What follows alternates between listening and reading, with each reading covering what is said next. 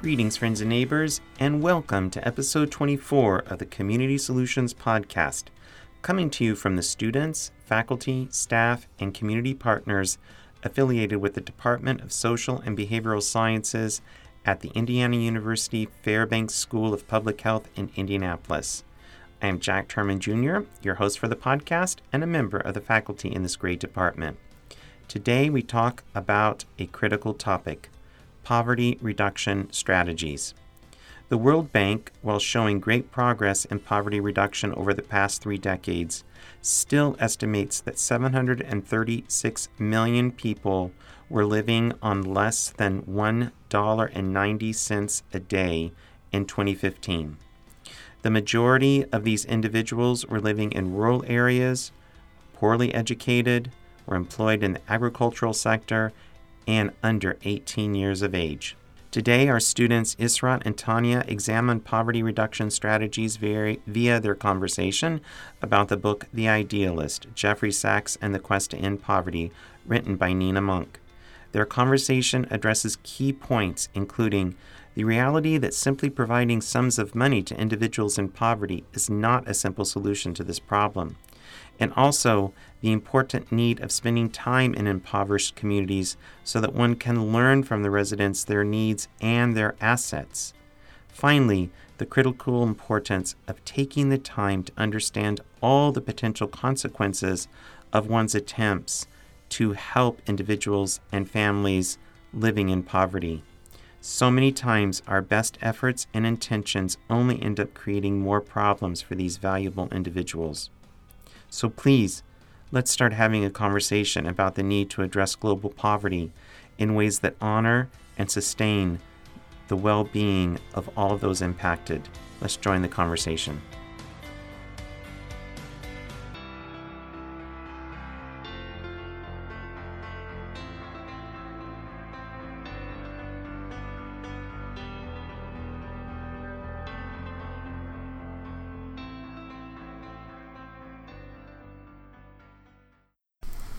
Hi, my name is Israt. Hi, my name is Tanya.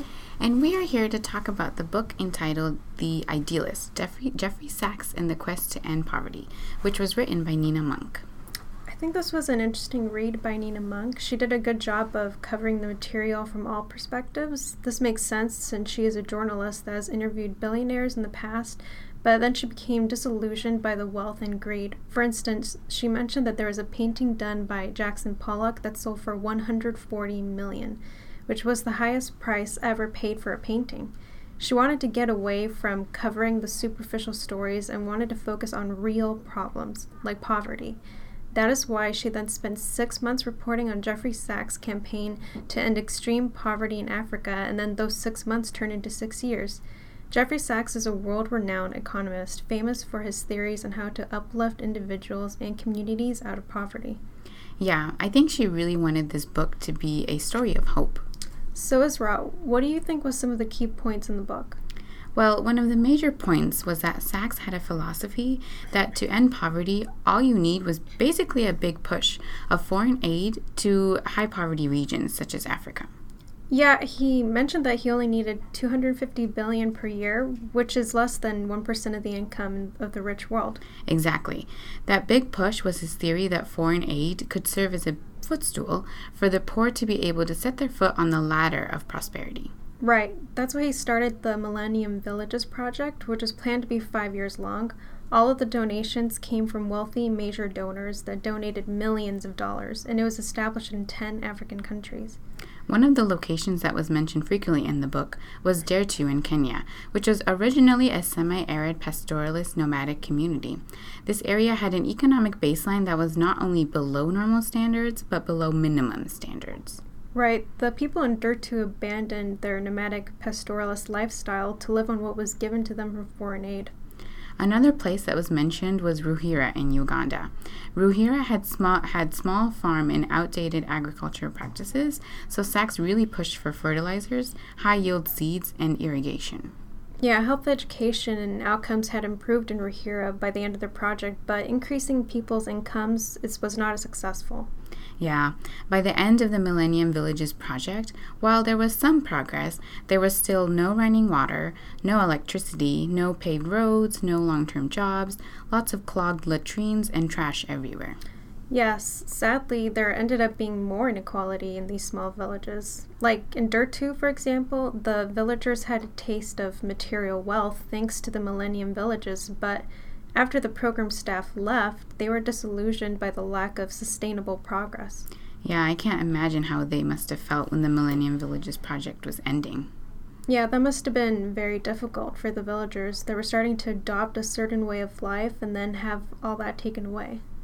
There was one resident mentioned in the book that was able to buy and use a TV in the beginning of the project. However, near the end, she was unable to fuel the generator that powered the TV due to the high costs that she could not afford anymore. However, there was some subjective progress. Like in Dirtu, they used a number of tin roofs across the village as a sign of progress. Even piles of garbage was seen as a sign of improvement, because only when someone can afford a tube of toothpaste can they then throw the tube away. While these don't really seem like signs of progress to us, these were some tangible signs that showed progress to them. Yeah, you would think that more trash would be seen as a negative aspect, but in this case, it's not. Yeah, we take a lot of things like the ability to throw away excess goods and packaging for granted. Right. Another thing that stood out to me was that only one Starbucks coffee a year for every person in the rich world could cover the cost of 300 million insecticide-treated bed nets. These simple nets could combat malaria in these regions and save numerous lives. I think we can all afford that. For instance, I go to Starbucks maybe twice a week. Yeah, even I go at least twice a month, so donating one drink doesn't seem that hard to do. We all work on ourselves in our own communities through some strategies. The most important primary steps is conducting a needs assessment.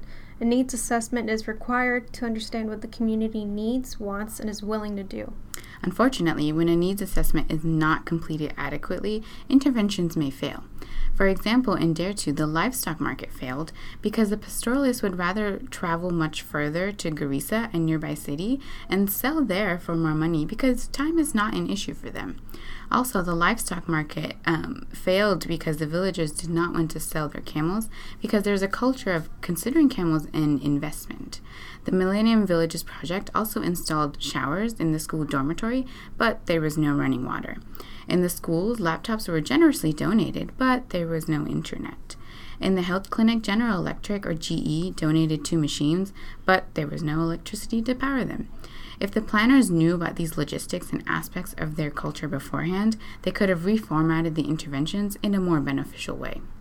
Yeah, that's right, Ezra. The Millennium Villages did, however, recognize the need to increase school attendance rates. That is why they created school feeding programs that served as an incentive for children to go to school. You know, school attendance went from less than 300 to about 700 students in Dirtu. They even hired a nomadic teacher that set up blackboards everywhere they traveled. Yeah, that really showed how they prioritized the importance of the nomadic lifestyle while still encouraging the importance of education. I like how they were able to adapt their goal of increasing education. This allowed a huge group of children to be able to obtain an education. Right. I think another important step in effective interventions is building relationships with the community. However, Sachs only visited the areas a few times. While Sachs is an expert in academia, community members are experts in their own communities. There was no key informants mentioned in the book, which could have been helpful when planning interventions, I think. Yeah, without the community's input, we can never really know what the community truly needs and wants. Someone may have the perfect intervention planned out in their office, but when applied to real life, it is a whole different story. Yeah, it seems like Sachs was just trying to test his big push theory that with enough money you can change a person's life and get them out of extreme poverty. He wanted to test his theory in a lab setting, which was Africa in this case, but you can't do that because real life is messy and a lot of things happen out of one's control. This unintentionally created dependence syndrome. Oh, that's when people start depending on foreign aid for daily living and are unable to sustain themselves, right? That's right. It seems like for every intervention, there are unintended consequences. Sometimes by solving one problem, you can actually create another. Yeah, that's what happened when the staff distributed high-yield maize crops, which doubled production, but they did not think about what to do with the excess harvest. Since there was nowhere to store the excess, rats were destroying them, and the price to transport and sell elsewhere was too high. So unfortunately, the extra harvest rotted. That must have been so annoying to have all your hard work just be wasted like that. Yeah, that must have been so disheartening for the villagers. I would be so discouraged from ever trying another intervention like that again. Yeah, that's right. Another goal of the project was to train villagers to harvest cash crops and adopt a business model to gain income. The project wanted them to rise above subsistence farming and learn how to sustain themselves economically after the Millennium Project left. However, in Uganda, business is seen as a last resort, so government workers and farmers have a much higher status than entrepreneurs. Changing the attitudes proved to be difficult. Yeah, attitudes and lack of knowledge on microloans was another barrier for the villagers in establishing their own agricultural businesses. Yeah, the concept of loans was not fully explained, and therefore they were not paid back for many reasons. Some of those reasons were failed harvest due to drought or farmers spending the loaned money on other things. Yeah, I totally get it. For example, if no one ever fully explained the process of student loans to me, I would be lost. Yeah, that's why it's so important that when you're explaining something complex to someone, you have to make sure that he or she is understanding you. This lack of explaining is exactly one of the reasons why the loans were not paid back, which then contributed further to the rapidly depleting funds that the Millennium Villages had raised from major donors. You know, Sachs had a good mindset on how to fundraise. He encouraged Africa's governments to demand money from donor agencies and then demand it again and again. Yeah, that may seem really annoying, but sometimes you have to be annoying to get people's attention. Exactly. If no one ever asks, then no one will ever give. Yeah, Sachs also said that it doesn't cost anything to ask for money. While that philosophy is very useful, the target population should be consistent minor donors rather than the major one-time donors. Yes, definitely, because sustainability is key. The money they worked so hard to raise needed to be spent efficiently and honestly, and the way to keep track of this is by extensive accounting. Yes, that is an issue that they had in Dertu, where spending was unaccounted for, and that could have been resolved if they had accounting staff. Yeah, that is actually one aspect the residents of the Millennium Villages complained about. They complained that there was incompetent staff working for them. For example, they had a nutritionist serving as a community facilitator. Right, having trained professionals who have been educated on a specific topic is important for effective interventions. Finally, one of the most important steps in implementing a program is evaluation of the results. However, when phase 1 of the project was over, it was difficult to objectively measure progress. That is probably because they did not set up control groups, so it was unknown whether the progress they were seeing was attributable to interventions by the Millennium Villages or other external factors. Even though we know that Africa is not a perfect clinical setting, we still need a scientific way of measuring outcomes, which is why a control group is so important. Unfortunately, in their final report, the Millennium Villages projects seem to gloss over the negatives and emphasize the positive results. Yeah, explaining both the successes and limitations is really important for any program. Right. It is especially important to set up how success and progress is going to be measured before the program is implemented. So ultimately, the Millennium Villages project was not the definitive answer to ending poverty, but a good model that can be learned from. That's right. For those who are listening to your podcast, here are a few key learning points you can take away from this reading to help you work in your community. First, one of the first steps is conducting a needs assessment to have an idea of what the community needs and is willing to do. Yeah, another important step is building relationships with your community. That will give you a better idea of what the community wants and will give you an inside perspective. Also, something else to keep in mind is to explain difficult concepts in a simple way so that people can understand the plan before you proceed. When it comes to funding, make sure to appeal to consistent minor donors rather than donors that will give you a large amount of money, but only one time. Again, sustainability is key.